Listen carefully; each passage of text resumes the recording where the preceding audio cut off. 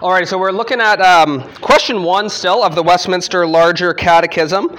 And we started off looking last week at really what this is talking about, largely the meaning of life, the purpose or design for human existence, you could say. And we looked at some wrong answers last week, so we're going to be looking at right answers this week. What does it mean to actually glorify God and fully enjoy Him forever? And so maybe the question we could phrase it, we're asking, how can I glorify God and enjoy Him forever? If that's a purpose for our existence, we want to talk about how to actually do that.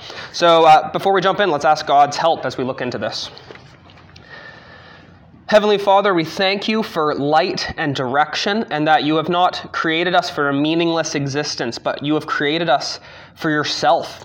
And we can have such delight in you, such rest in you, and so much freedom in living the way you've designed us to live. So help us tune our minds and hearts to the summary of the teachings of your word, and that you would encourage us as we consider these things this morning, and that this would all be for the glory of the Lord Jesus Christ, in whose name we ask. Amen. All right, so we'll look at this in its constituent parts. So if we want to find out, first, we want to glorify and enjoy who? God, okay? This is all with reference to God. Our purpose for living is found with reference to our Creator. And this is not just a generic God. No, it's the one true and living God. The God who is Father, Son, and Holy Spirit. It's only with reference to the true God that our life finds full purpose. No false God will do. And if we're considering glorifying God, this word I find often becomes kind of nebulous to us. It's kind of a catch-all. How do we glorify God? Well, let's consider this in its parts. So the word glorify, right, it has that phi suffix, and that phi suffix means generally to make or cause to be or to render. Okay, so if we considered that to beautify something, to make it more beautiful, to diversify something, make it more diverse, to intensify, to make more intense. So if we come to glorify, then we're thinking of making more glorious. Okay, to be made more glorious, and glory there would be of exalted excellence and splendor. Okay, more exalted in excellence and splendor. But if you're thinking, you're like, well, we can't make God any more glorious than He already is, right? We can't add to His glory. So what are we talking about when we're saying glorifying God? We're not making Him any more excellent than He already is. He's perfect in His excellency. And so what's really interesting about this idea of glorifying God then is that it's with reference to all of us. We don't make God more glorious in Himself, but we make God more glorious in the eyes of His creation in this world. You might think about this through this example of, if you say had a piece of art, a painting perhaps, and maybe you're like me and paintings don't generally do much for you. You're like, okay, it's a painting, cool. But if you maybe got one of those like audio tours in a museum or had someone that knew what they were talking about to then talk about the painting and be like, but like, look at how there's this cross-hatch something here, this technique, and look at just how this character's eyes are doing this, and wow, it draws you in. And after listening for a while, you start thinking, wow, that actually is really interesting. I remember last summer I was at my mother-in-law's, and someone asked her about a painting she had on the wall, and she started talking about why it was her favorite painting and just what it meant to her. And I thought, wow. And then every other time I saw that painting, I'm like, there's a depth there that I didn't know. And so in that sense, the painting is beautified, not in and of itself, it hasn't changed, but it's been made more beautiful to me. I more appreciate the design of the creator of the art. And so that's part of this idea of glorifying God, that His excellence and splendor would be more and more known and understood in the eyes of creation. And so glorifying God is preeminently a communicative activity. It communicates something about God to the world. We're asking, how can we communicate God's supreme worth and perfect beauty in this world? And I want to pose 3 ways that we glorify God, that we show forth, reflect, or display God's glory in this world. And that is through our existence, through our words, and through our actions. Okay? Simply our existence, our words, and our actions. So let's first of all consider, how does our existence glorify God? Well, all of created reality glorifies God. Psalm 19:1 tells us that the heavens declare the glory of God, and the sky above proclaims his handiwork. So even just by existing, the heavens, the universe, the trees and flowers, they actually are communicating to us that God is glorious. Just as a beautiful painting would tell us that the person who painted it has some skill, some worth, some value. Just by existing, everything is, in a sense, implicitly communicating that God is amazing. Even the unbeliever, their existence in this world, the design with which their bodies and minds have been designed, speaks of a beautiful, brilliant designer.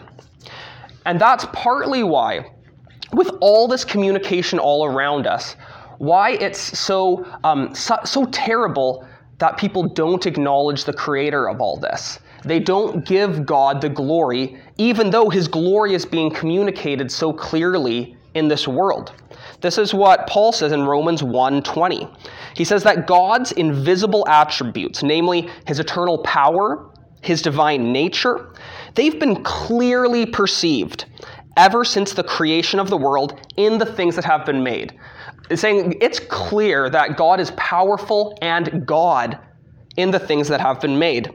And so people in this world are without excuse. For although they knew God, they did not honor him, that's the idea of glorifying him, or give thanks to him. And so that just increases that struggle that, wow, everything is declaring God's glory, and so to not praise him for that glory is just a terrible state fallen humanity's come to, even though all the world, by existence, glorifies God. That's an indirect glorification. But we can also consider a more direct glorification, which is glorifying God in our words. Our words are probably the most simple, clear, and direct way that we glorify God in this world, particularly through our praises and thanksgivings. Praise and thanksgiving is essential.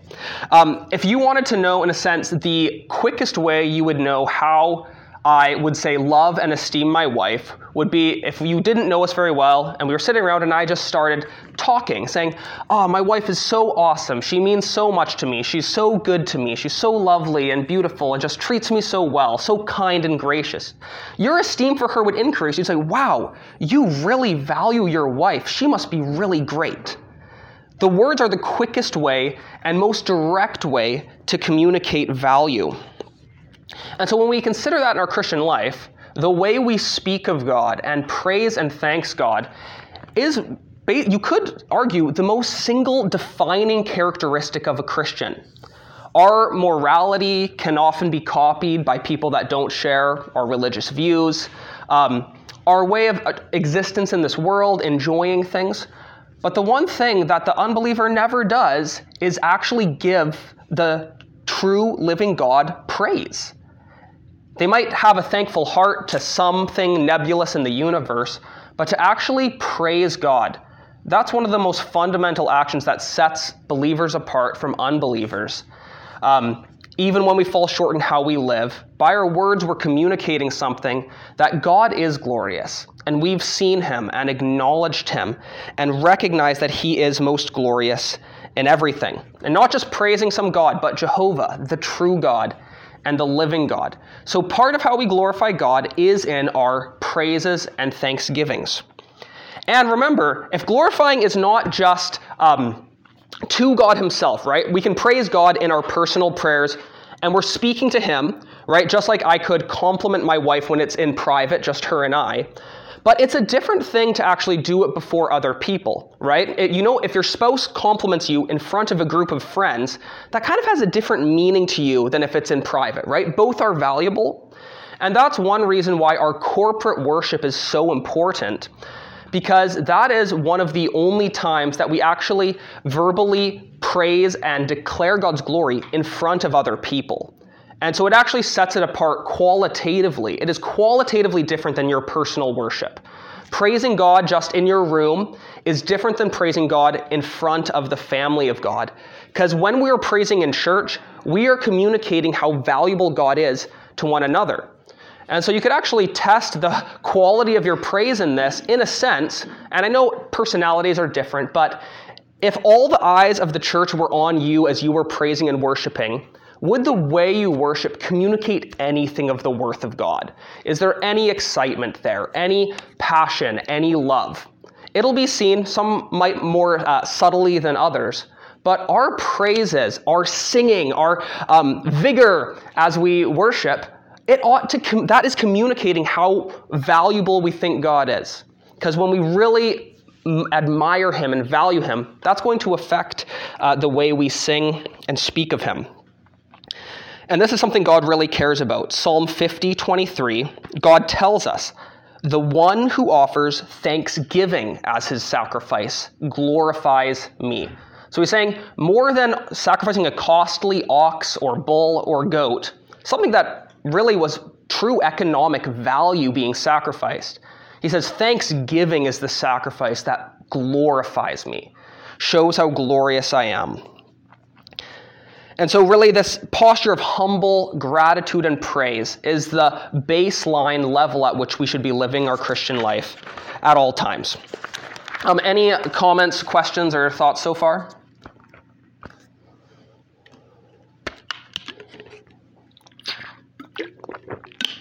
No? All right. Okay, so we were looking at glorifying God in our existence, in our words. Now let's consider glorifying God in our actions and lifestyle choices. This is going to be a more indirect way to glorify God, but though more indirect, it is potentially more true and substantive. Here's what I mean. Again, if you're thinking of me and my wife, you just met us, I was praising her, you might think, oh, wow, that's great, but your love for her will probably most be shown long-term as I watch, do you actually sacrifice for her? Do you actually consider her interests before your own? Are you actually living, as we're watching, in a way that shows that she's actually valuable to you, right? That love, the words are cheap, the deeds would actually show it, whether you're really, in everything you're doing, considering her interests.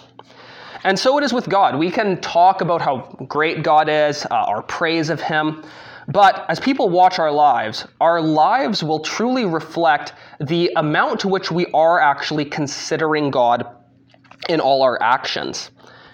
And so we could also think that then this idea of glorifying God is synonymous with the idea of pleasing God. Glorifying him is what happens to the creation. Pleasing him is what God receives in and of himself. And so if we want to glorify God in our actions, we need to follow Paul's advice in Ephesians 5:10, where he tells us to try and find out what pleases the Lord. This is something we're called to actively seek out and discern. Try and find out what pleases the Lord. And that is pleasing God, living according to his words, keeping his commands, following his laws. And amazingly, God hasn't kept us in the dark about this. We don't have to try to guess what God's preferences are, because he's shown us what we need to know in his word. And so, there's a sense, just as I honor my wife when I seek to live according to her preferences, what she has told me her desires are, so we glorify God when we seek to follow his precepts and to please him in what we do. And this is, sure, yeah, Andrew. How's it that we can't add glory to God, but we can add pleasure to God? Yeah, that's a good question. Yeah, I think there's yeah, I don't want to jump ahead too much in the lessons, but sometimes we think of it, the term gets thrown around, anthropomorphizing God, that we speak of God in human terms because that's kind of the only way we can do so. So when we speak of God in the Bible being grieved or sorrowful, we have to recognize that though that's a true response, it's not meaning that his total perfect blessedness in and of himself is getting detracted from. Just as when we please God, it's not as though his perfect happiness is being added to in any way. But there's a sense in which it's like a relational pleasing, a relational grieving, but it's not affecting his actual emotional state, to use a human term that doesn't really apply to God. Does that make sense? Like there's times when I think your children could do something that displeases you, but doesn't actually affect your composure or control, right? Like it didn't actually affect you negatively and make you suffer that they did that thing, but it's against your will. And so because it's against your will, it's a displeasure. Or when you see them walking in accordance with your will, that is a delighting kind of thing. That's kind of the best I think I can do with that for now. Well, anyways, good question. But yeah, I would say it's with reference to our relationship is a good way to think about it. And this is really at the heart of the concept of the fear of the Lord. There's a lot of unhelpful ways of thinking about the fear of the Lord, but when you take all the teaching of the fear of the Lord, the idea of fearing God is simply this. It's factoring God into every thought and situation.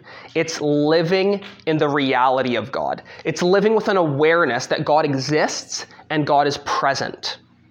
Okay, that's really what the idea of the fear of the Lord is, living with a desire to please him. That is, it's taking thought of God. If you were, say, making a meal for maybe one of your family, like some family that you knew you had over, when you're making the meal, you don't just make the meal that you would want to eat best, right? You take into consideration the needs and preferences of the others, right? So when I'm cooking for my relatives, I remember, oh right, Josiah can't eat dairy or nuts. And oh yeah, Sean doesn't like that particular vegetable. And therefore, I'm going to keep all these things in mind while I'm doing this work. And that's kind of what fearing God is, glorifying him in our actions. It's keeping God in mind in everything we do. How would it please God how I spend my money? How will God be pleased in the way I raise my children? How will God be pleased in the way I eat this meal? Our culture talks about this idea of mindfulness all the time, right? Living mindfully. Christian mindfulness might just simply be having a mind full of God, that God is always on my mind. Just wait, will this please him? Will this please him? And to live that way, to live glorifying God in our actions, taking him into account, factoring him, is just a wonderful way to live. That is how we glorify God in our actions, living according to his commands. And any other thoughts or questions? And there's also a further component of glorifying God in our actions that is our witness. When we live in this way, it does declare before the watching world that God is glorious, that he is worthwhile. And so when other people see that you spend your money in a way that shows that money is not your treasure, but God is your treasure, that glorifies God. When you raise your children in a way that shows that their worldly success is not your ultimate treasure, but spiritual success, that glorifies God. Our actions show where our values lie. And there can be a domino effect here. 1 Peter 2:11-12 says this.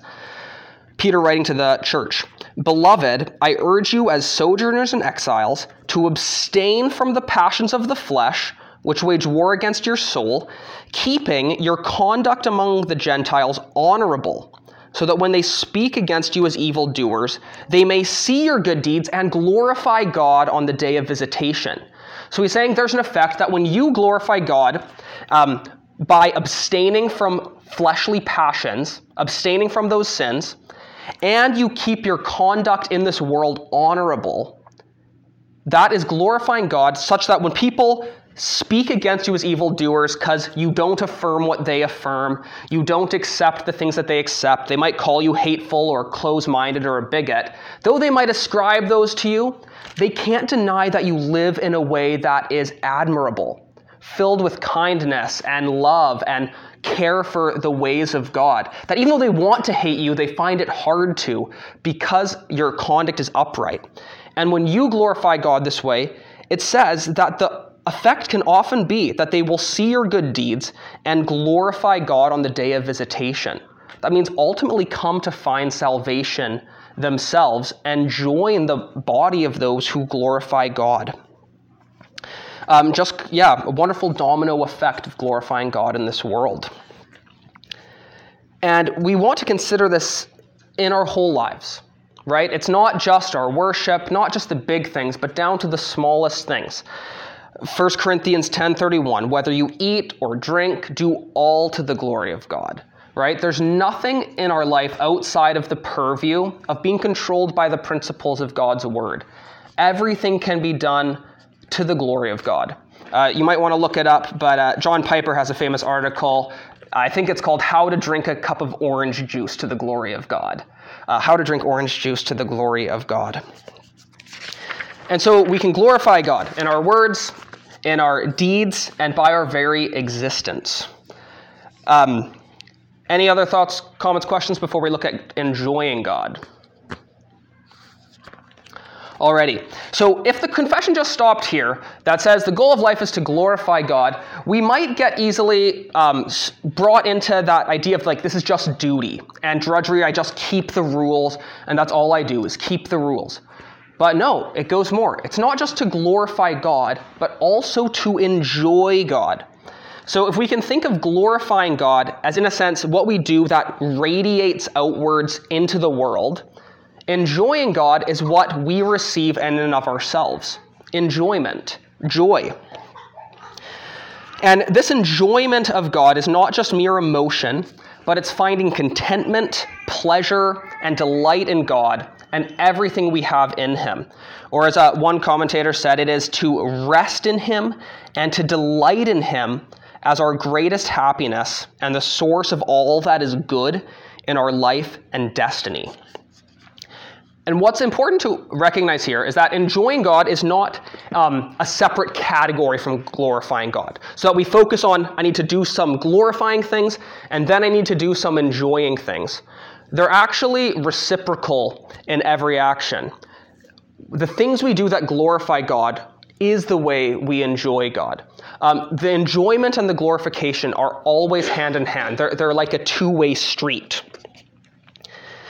And if we consider this then, we can look at enjoying God in these same three categories we looked at glorifying God, in our existence, in our words, and in our actions.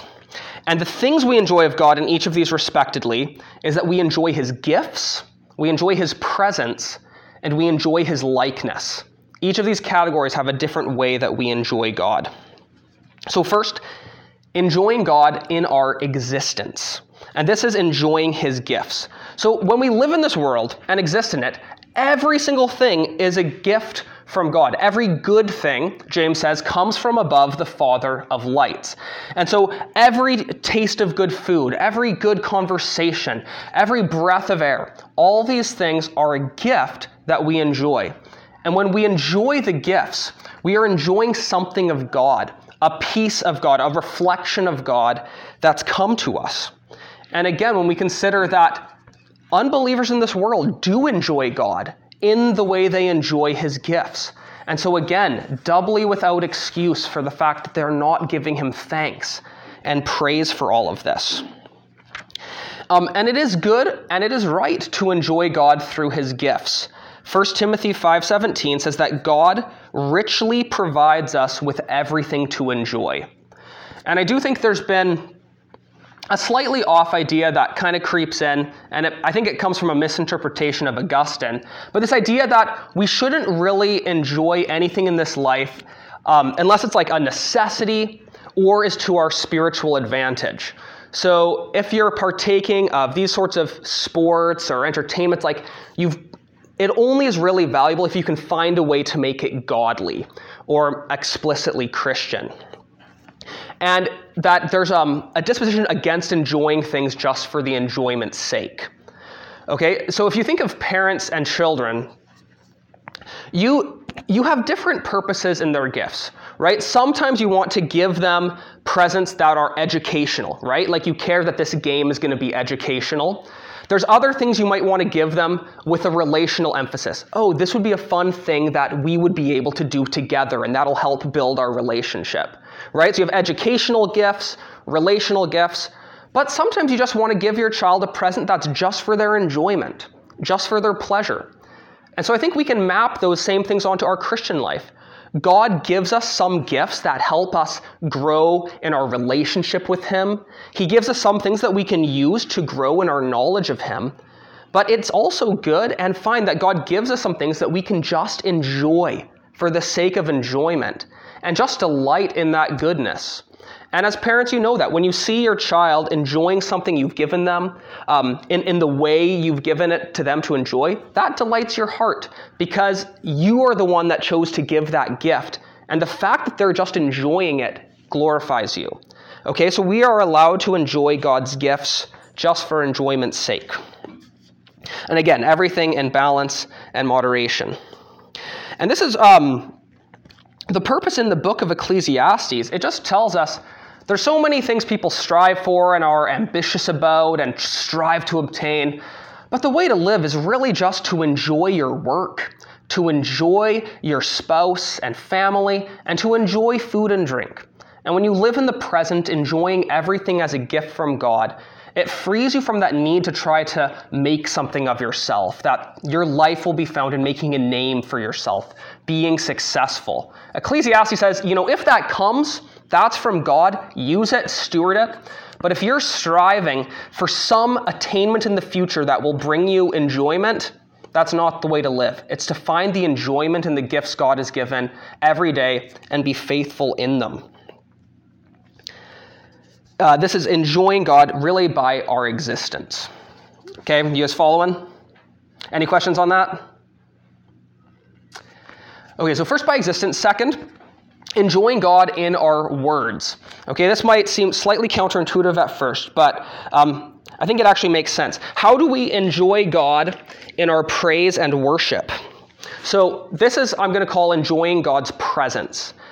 C.S. Lewis remarked in his Reflections on the Psalms that praise completes enjoyment.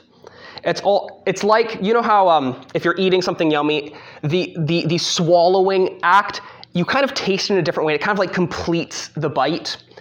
Same with praise. So if you've just eaten a really good meal, you want to say to everybody, oh, wasn't that so good? It's like, oh man, that was the most delicious thing I've ever had. And it's actually that talking about it that kind of brings the experience to a pinnacle. Or I remember one time my sister and I went on this roller coaster, and it was one of the first ones we ever went on. And when we got off, we just couldn't stop talking about it. That was so much fun. That was so crazy. Can you believe it? And that actually kept up, in a sense, the enjoyment. And even psychologists have remarked how things like vacations and experiences, you actually derive the most enjoyment in the conscious reflection upon those experiences for the rest of your life. Which is why they say, for bang for your buck, experiences bring you far more joy than things, because actually the reflection on the experience for the rest of your life brings a sense of satisfaction. That's why we enjoy reminiscing about the great times in the past, because we actually get to continue to enjoy them through the way we praise them.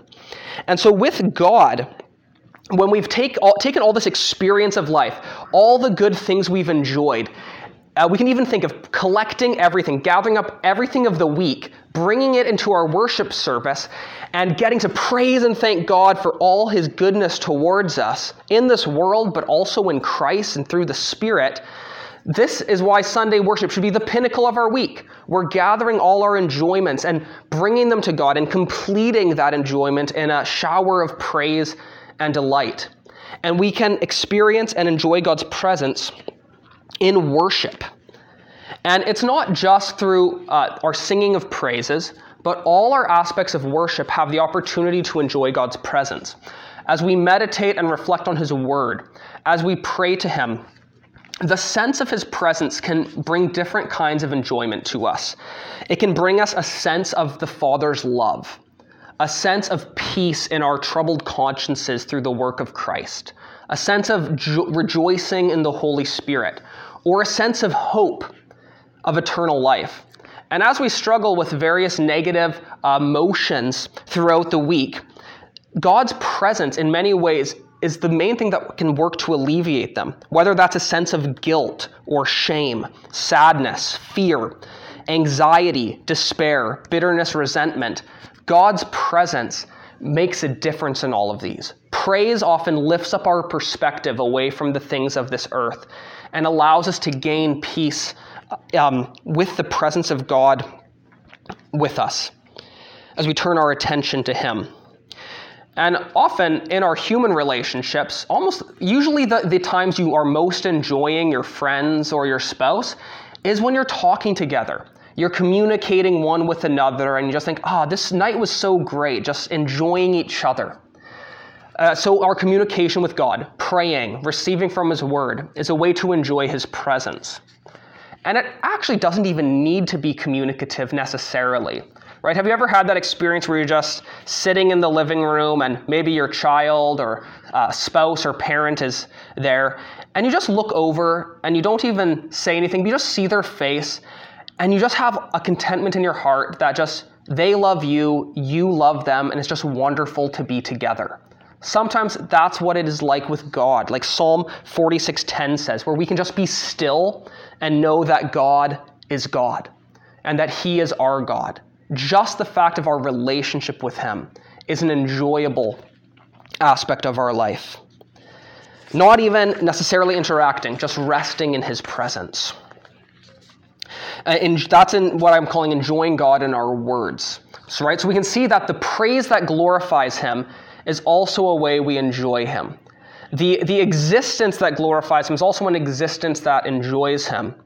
And lastly, just as our actions that glorify him also become actions in which we enjoy him. And again, there's, I think, a way to think about this. But first, any questions from that last section? Enjoying God in worship. Okay, so if we enjoy God's gifts by our existence, we enjoy God's presence in our worship, we enjoy God's likeness in our actions and obedience. So God, in and of himself, is perfectly blessed and holy. We can think God's 100%. There's no lack. And so God's creation was good. It was whole. And what sin does, and sin did when it entered the world, is it corrupted it, started eroding that goodness. Again, Augustine was one of the first to point out that sin and evil are actually not existing things in and of themselves. They are actually deprivations of the good. The things we experience as evil and suffering in our life are corrosions from the goodness God intended in the world. And so, in a sense, seeking holiness, which is to be like God, is seeking wholeness. It's seeking to buff out those corrosions and be remade in the likeness of Christ. And even though in this world, we can never escape these corrosive effects of sin. This world, until Christ returns, is always going to be corrupted, so we will always have and experience seemingly stupid suffering that makes no sense, that comes out of nowhere. That's what life in a fallen world means.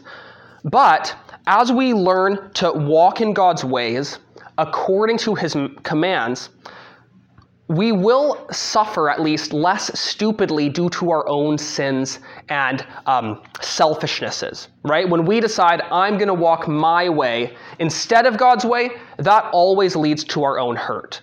And this world is hard enough and bad enough as it is without us compounding our suffering by walking stubbornly according to our own lustful desires and our own selfish ways.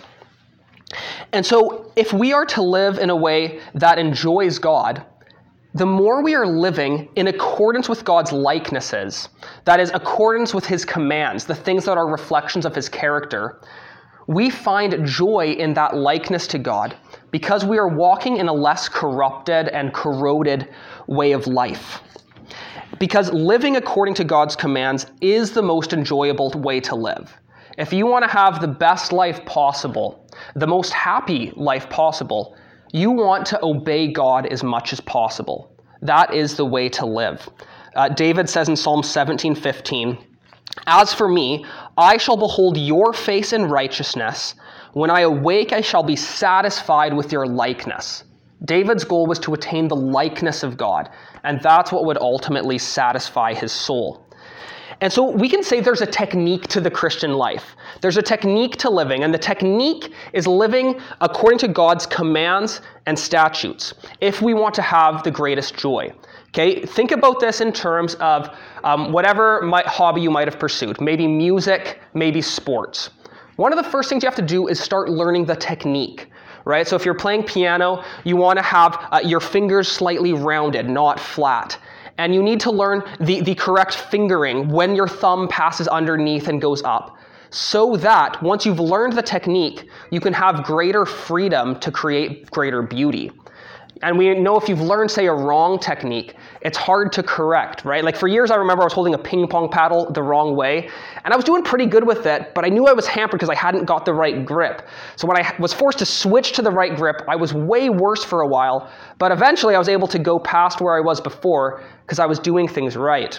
I had a piano student one time who had taught himself to play from like a flashing light keyboard, but he only played with like 3 fingers, like kind of like this.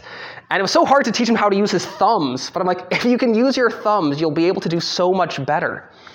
And that's sort of what the Christian life is like. As we see God's commands sometimes as restrictive, why can't I do that pleasurable thing those in the world are doing? Why would you have marriage be like this?